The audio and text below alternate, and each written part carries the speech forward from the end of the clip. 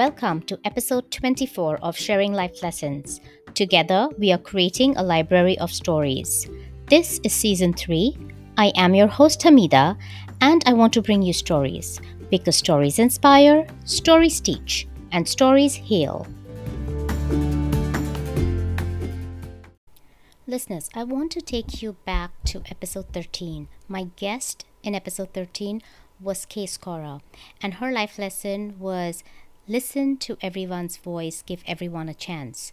In that episode, she was talking to us about how her entire life has been full of synchronicity, and she gave us one example about how she met her business partner, Paul Loper, where it was so synchronous that she thought that the universe had planned that meeting. Now, while she was telling us that, I already had thought about bringing Paul on as a guest, and so I told her how synchronous it is for me that she even mentioned Paul's name because he was on my mind to bring on as a guest. And so, 11 episodes later, everyone, let's welcome Paul Loper. Since Paul is going to talk about the dichotomies of life, I thought I would start this episode by giving an example of one such dichotomy. And so I asked folks around. I actually got a really good response from my daughter, Karina. I asked her if she ever felt a dichotomy or continues to feel dichotomy in her being. And she said yes. When she was in high school, she took the toughest course that the high school had to offer, which was Advanced Placement Physics C. But she was a girl. She said there were 10 other students and they were all boys. She took Advanced Placement Physics C, but she was a girl. That's a dichotomy. Those are the dichotomies our children are growing up with. Question to you is, do you feel that any part of your life consists of dichotomy, or any circumstance around makes your being feel both but? And if you do, then I want you to bring that in the forefront of your mind while you listen to Paul's stories about the dichotomies in Paul's life and how his entire life has been filled with nothing but both/but. Welcome to Sharing Life Lessons. I have been wanting to have you on this show for such a long time, and here you are. So thank you for being a guest on Sharing Life Lessons. Well, thanks for inviting me. You are welcome, Paul. I want you to start off by telling us a little bit about yourself, Paul. Well, I am a modern elder, so chronologically, I'm in my early 60s. I started doing art and visual art and writing comics when I was like 8. And then I started doing theater when I was 13. And then I went to a conservatory for dance when I was 17. And I was very involved in dance and performance art in Seattle until 1981 when I left and I had the first chapter of a professional career as a dancer. I was working in Reno and Acapulco and Las Vegas, dancing in these big shows that were very, very dated and very, very sexist. And after a while, I was like, what am I doing? Is this really what I want to do? Because I had done a lot of modern dance and really interesting cultural inquiry in the movement work that I had been part of in Seattle. So I left the Vegas scene. I was in New York for 4.5 years, during which time I became aware that I was HIV positive. And this was the 80s, and people were not living with HIV. They were dying from HIV. So I made a choice to go to Europe, figuring I didn't have an infinite number of years left. And I thought, I want to give Europe a shot. So I had the last chapter of my dance career in Paris. And then I came back to the States in 1995, and I was very sick. I had an AIDS diagnosis. For the next year or so, I was basically just a guy with a diagnosis, and I had lost my identity, my performance career, my sense of my body as this thing that danced and traveled and lived in fun places like Paris. So I thought, well, if I'm not dead yet, I got to do something else. I can't just be a disease. I'm still me somewhere in there. So I wound up enrolling in a bachelor's completion program because the years back in Seattle that I had done in the conservatory had not earned me a BA yet. And the drugs that they were exploring at that time for living with HIV was the crucial turning point in what now we look at as this latest very successful chapter where people can live a long time with their HIV because the drugs help suppress the virus. In the late 90s, when I was in this chapter, that was just figuring itself out. So it wasn't a given yet that I would live very long, but I was continuing to live. I wasn't dying. So I went from the BA program into the doctoral program. And the program was called Learning and Change in Human Systems.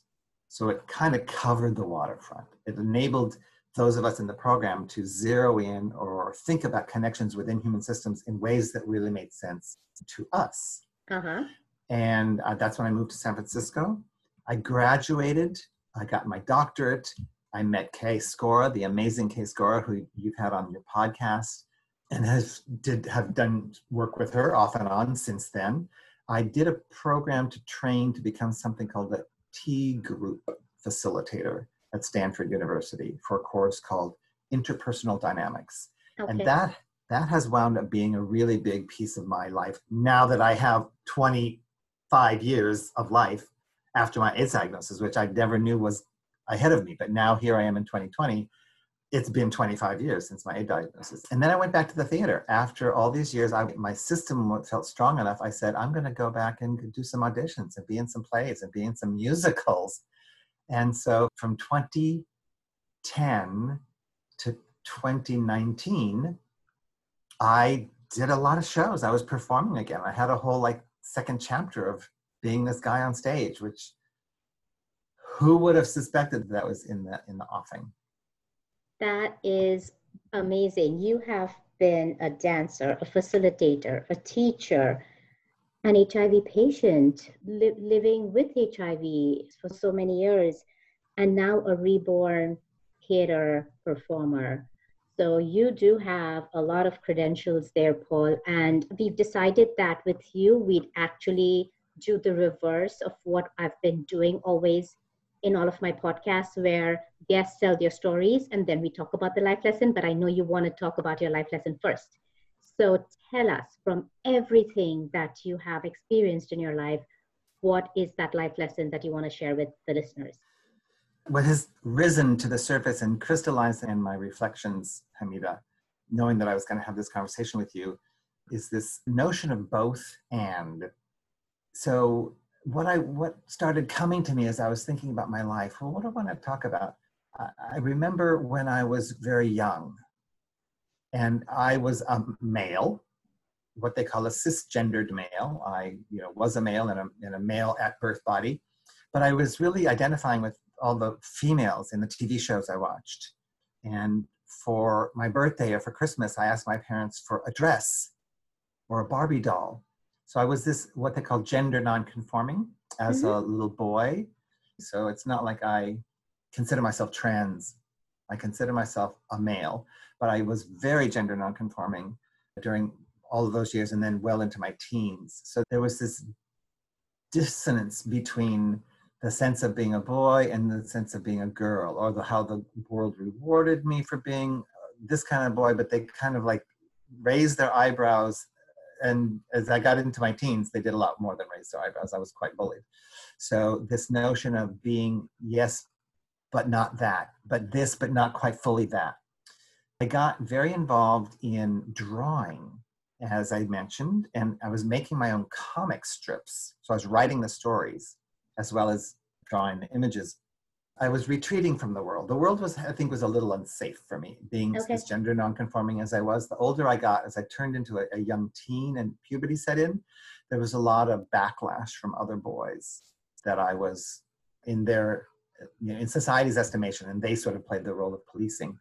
I was the wrong kind of boy. So I think what I was doing, Hamida, was I was making a world that was safe for me, where I could not only feel safe through these characters, but I had all this power because they were superheroes. They could fly, they could walk through walls, they could read people's minds. Then I got involved in theater, and it was like, oh my God, this is like my comics, only with real people. Like, the theater was magical. Maybe they couldn't fly and walk through walls, but they could do theatrical magic, which was a lot more than just regular life. And I was in a theater company, very professional. We didn't get paid. It was a community theater, but we did a full 5-show season every year. Mm-hmm. And I was working with them full time. And I was like one of the only young people involved. So it wasn't like a children's deal. Like, everybody in the theater company was in their 30s or 20s or even their 40s. And then there was one or two of us who were in our teens. So this community of being part of them and yet also a teenager was another version of this sort of yes and but. I'm this, but I'm not that. Or I'm kind of like this, but I'm still also that, which you're not. And I wasn't performing on stage as much because I had braces. So it was very difficult to cast me, because often the shows that the theater company did, they did not take place in contemporary society. They were like fabulous, fantastical tales and fairy tales and things like that. So the braces thing was really a strike against me. But the theater director recognized my skill at being a more generative artist. And so he made me the prop master, and I designed and created all kinds of fantastic props, which used my skill set as an artist that I had as drawing and writing my comics. And now I was making 3-dimensional things. So it was evolving. But it was like I was in the theater, but I felt myself to be this performer, but I wasn't on stage. And so finally I went to dance. And I started dancing at 17, as I mentioned. And in the world of the conservatory, there was the ballet class that you took every day, but then there was the modern class in the afternoon. And these two techniques were diametrically opposed. Everything about them was so different. In the ballet class, you had to stand up for the whole time. You had to have your eyes open for the whole time. You had to look at the teacher and mimic, absolutely ape what they did with their body. Right. In the modern class, we lay on the floor, we closed our eyes, and we moved from our own impulses. We didn't look at anybody. So these were really, really different paradigms of dance training. And I really fell in love with both.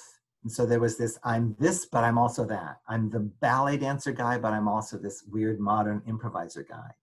And then it was like I was in the world of the dance, and everybody was a dancer, but I'm also a theater guy. And then in the world of the theater, I was like, but I'm also a drawer and a writer. So there was always this kind of both and dimension about what was happening.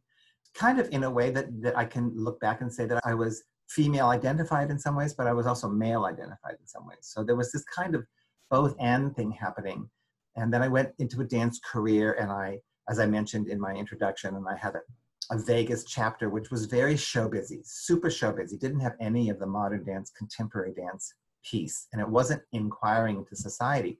And I thought, I love to dance. I'm thrilled to go out on stage every night and be paid to dance. But I'm also this guy who wants to inquire into society and reflect on why do we do these things and what is happening in the world. And that's the spirit that's behind a lot of what was happening in modern dance. So I went to New York. While I'm in New York, I'm desperate to like really build up my career and be, really achieve myself as a successful dancer. And yet I want to do that in both the downtown scene, and I take modern classes and I audition for modern dance companies, but also the uptown scene. And I take jazz classes and ballet classes and voice classes, and I audition for Broadway shows. So there's this uptown, downtown, Paul. And so this then gets exacerbated or explored or expounded or expanded when I'm in Denver, which is where I went when I first came back to the States from Paris. Here I am, this guy who's kind of French. I lived in France for 5 years, but I'm really American. And I'm a dancer, but I'm sick with AIDS. And there was all these aspects of the both and experience that were not feeling very both and. They felt like neither nor. It's like, well, you're not really a Parisian. Well, you're not really an American who's lived in the States all his life. But if you are an American, you're not like a guy who works in business for a bank or an insurance. No, you were this weird dancer guy. Then I wound up getting involved in academia. And it's like, oh, I did well in academia. I got into it. But I had all this movement-based stuff. And I was so wanting to bring somatics and the real room alive and not just talk about ideas and concepts. And so again, this sense of yes, this, but that. And in my brain, I think for many, many, many years, the whole thing kind of felt like a but. Yes, but.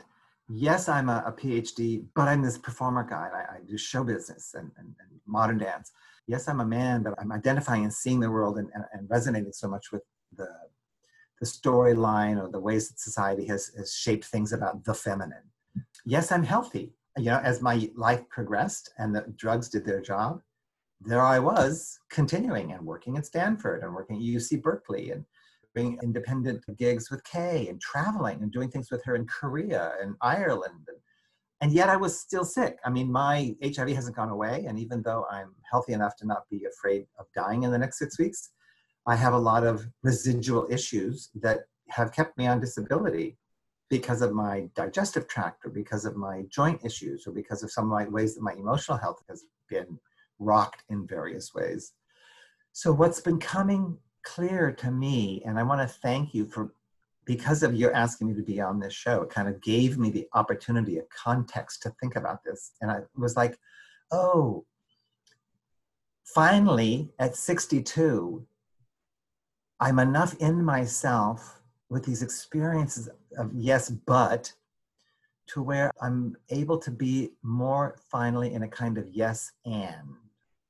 And that's both my journey, but it's also the world around me has journeyed. So as people like me have said, yes, but, okay, PhD world, I want us to all put our books down and stand up and we're going to do this movement thing.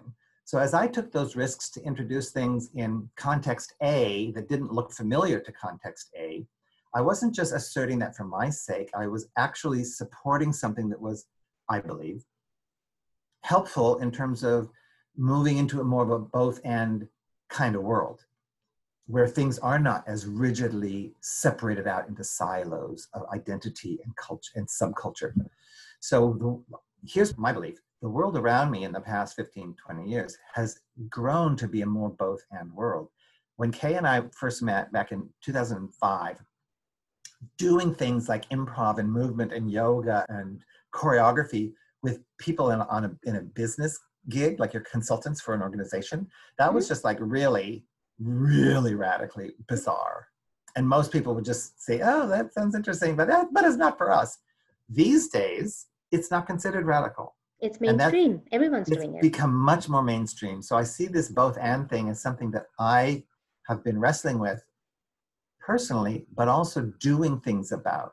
I've been making statements in the world. I've been risking being seen and trying to influence a certain group at a given time in a given workshop. And that has been influential. I'm not going to take credit for the whole world changing, but I think there's a lot of people in somewhat similar stories to me who have said, it's important for me to be seen about this as well. Even though in this context, yes, I'm A, I might even B, and you all applaud that. But I want you to know that I'm also C. Even if that doesn't seem to fit here, it's important to me. So that's where I'm recognizing the both and as something that has come with age and my own acceptance, and I don't have to wrestle with my own sense of which community do I belong to, as freaked out about the right tribe. It's like, I'm me. Paul, this is very interesting about you transferring from both but to both and.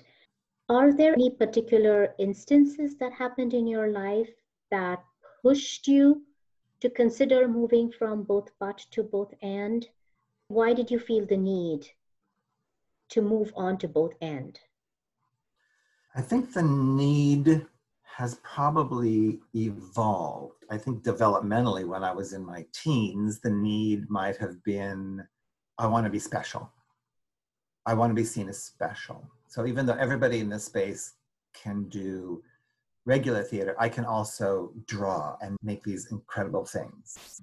When I was in my 20s, I think it might have been more about marketing purposes because I was really concerned about making a living, as we all are in a capitalist world. So I think the being seen as a bit of a both and during those years developmentally, I was trying to position myself in the market. If you're looking for someone who's 6 feet tall and he's roughly 25 and he's white, you can get me because I can also speak French. It was like an added plus. And then into my 40s, I think it was about these larger questions of society. Here I was involved in really critiquing large scale processes of human history and how we do society.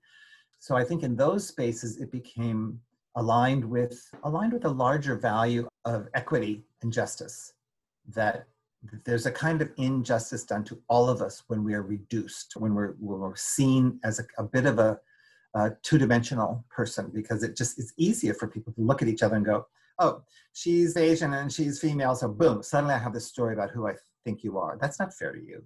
There's a lack of willingness to be with the complexity of people. And it's not our fault. The brain has evolved to make shortcuts because the brain wants to be efficient.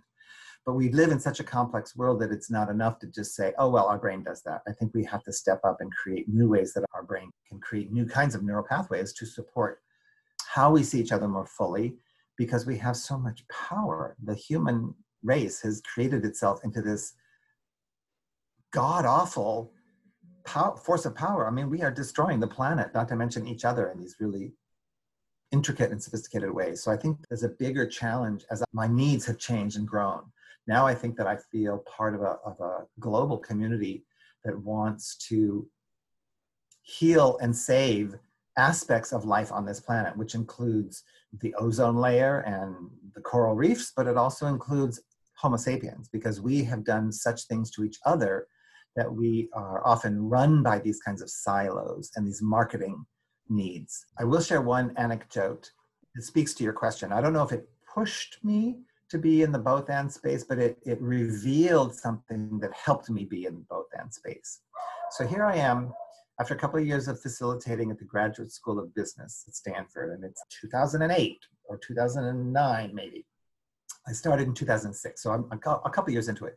And at that point, everybody that it seemed that I was working with, these students, they were off to go become, what is that job description? The consultants of some kind, where they manage money and they do things with money. It's like, I get an MBA at Stanford so that I can go make money, right? And it seemed like there was a lot of pressure that they put on each other to be really successful. And then here I am coming in as a facilitator with the supposed added status of like, I'm teaching, I'm helping, I have something to give you.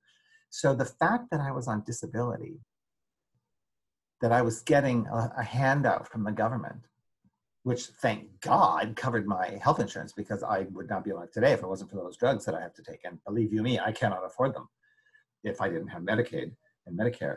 So what happened, Hamida, was that there I was in my story of these people will reject me if I let them know that I'm not super professional and super successful and working with really important people who are making lots and lots of money.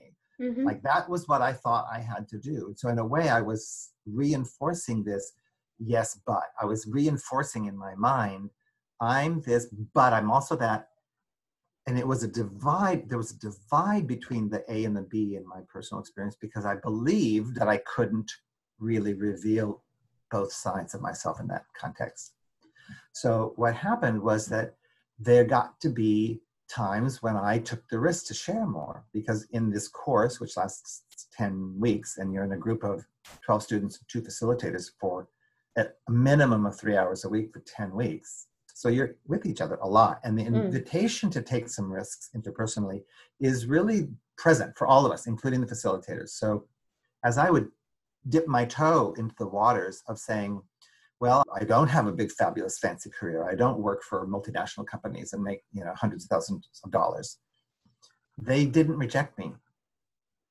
So there was this place where something about not trusting the story of who I thought they were, but instead trusting my wanting to be seen. I trusted taking the risk to see what the reaction was, rather than prevent myself from disclosing, because I believed my story of what I thought they valued.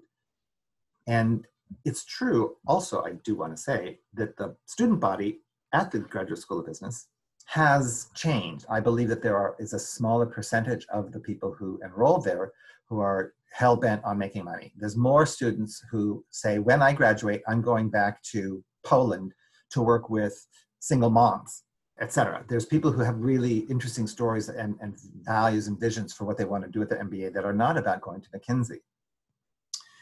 So they became a little bit more receptive as time moved on, and other people in their worlds made it more okay to say you don't have to reject people because they don't want to make money. And I also got more willing to take the risk because I think part of it was that I was willing to maybe be rejected at this stage of my life. I don't think I could have done that back in the day when I was dancing in Paris or whatever. So basically more of a community story where they were open to accepting you for who you were, and you were ready to be vulnerable before them and shed the stories that you made up about them. I do want to ask you about your dancing career. I know you went to many places, Seattle and Vegas and New York and Paris, all the places that any professional dancer would die to go and perform. Do you have any anecdotes from there? Any lessons you've learned from your wonderful all over the world dancing trips? What's coming to me as I listen to you and I think about my dancing career, and I think about dance as a deep practice. Like you really, if you're going to go for it as a profession, you have to really commit. And the thing is that it's ironically super social. It's like you working with you. You are working with you to really refine and develop, like an athlete, right? Like a diver. Think of somebody who's a professional diver. You are refining exactly how your ankle of your right leg meets the ankle of your left leg, just as you're contracting just a little bit in your lower abdomen and you're lifting your chin as you lean into the twirl and the spin as you're on your, like those rehearsals of your musculature and your bones are what dancers do. But you dancers take class with 20, 30 other people in the room. So day in and day out, you're with all these people. And of course, the act of performing, whether or not you're doing some concert where you're 10 dancers on stage or 50 dancers on stage, or maybe you're doing a solo concert and you're the only dancer on stage, it's always a group phenomenon because the audience is there. So there's this thing about the both and of working hard and training and deeply attending to and committing to your own self in such a direct way. I mean, like my body, I'm like actually my muscles. And yet it's so social and it's so communal and it's such a shared event. So I think that's one thing that is remarkable about it that I am grateful for in a way, that it helps strengthen for me the width of that spectrum. On the far right, for example, you could say self, and on the far left of this spectrum, you could say us. It's an I, and over here it's a we. And I'm grateful in all of those spaces that I danced in all of those years of my dancing career. As much as the we changed, like the we in the Las Vegas world was very different than the we in the downtown performance art space in the East Village in the 80s in New York. Right, They were like not at all valuing the same kinds of things. I can imagine that. Content and artistic choices. But what was true underneath all of those experiences was this figurating, me, us, and each kept reinforcing and contributing to the other. And I'm grateful for that because I believe that's what happens for all of us, because the human animal is a social animal. But we live, many of us, in communities and follow practices where this figurating is not as present and it's not worked as creatively as I think it happens in the dance world. Yeah, I agree. We do need to become a more interlinked community as the universe had designed us to be. We've just kind of moved away from that. And I'm hoping post-COVID that changes and everyone realizes that since we have been in isolation for so many months, there will be a community need to come together and get interlinked again. Thumbs up to that. Thumbs up to that. And with that, it was wonderful talking to you, Paul. I do appreciate it. Hoping to stay in touch, and absolutely. Thank you for all of those wonderful anecdotes and stories. Thank you for inviting me. You are a very bright light in my world, and I'm grateful to get to chat with you, and I'm hopeful that you will continue to develop this wonderful podcast. Amen to that. Listeners, here are a couple of things that I am taking away from this conversation with Paul. First of all, he said, if you sense a dichotomy in your being and it is making you uncomfortable, then you can definitely change it from both but to both and. There is also another thing that he said towards the very end that is a really nice, heartwarming message. And I am paraphrasing Paul. He said, but what was true underneath all of the experiences was this figurating me, us. And each kept reinforcing and contributing to the other. And this reminds me of a one word phrase that the tribal folks in Africa believe in. They believe in the word Ubuntu, which means I am because we are. I will leave you with this final beautiful message. And this brings us to the end of this episode. I am so excited to bring you the 25th episode of Sharing Life Lessons next Wednesday. Until then, be happy, be safe, and be well.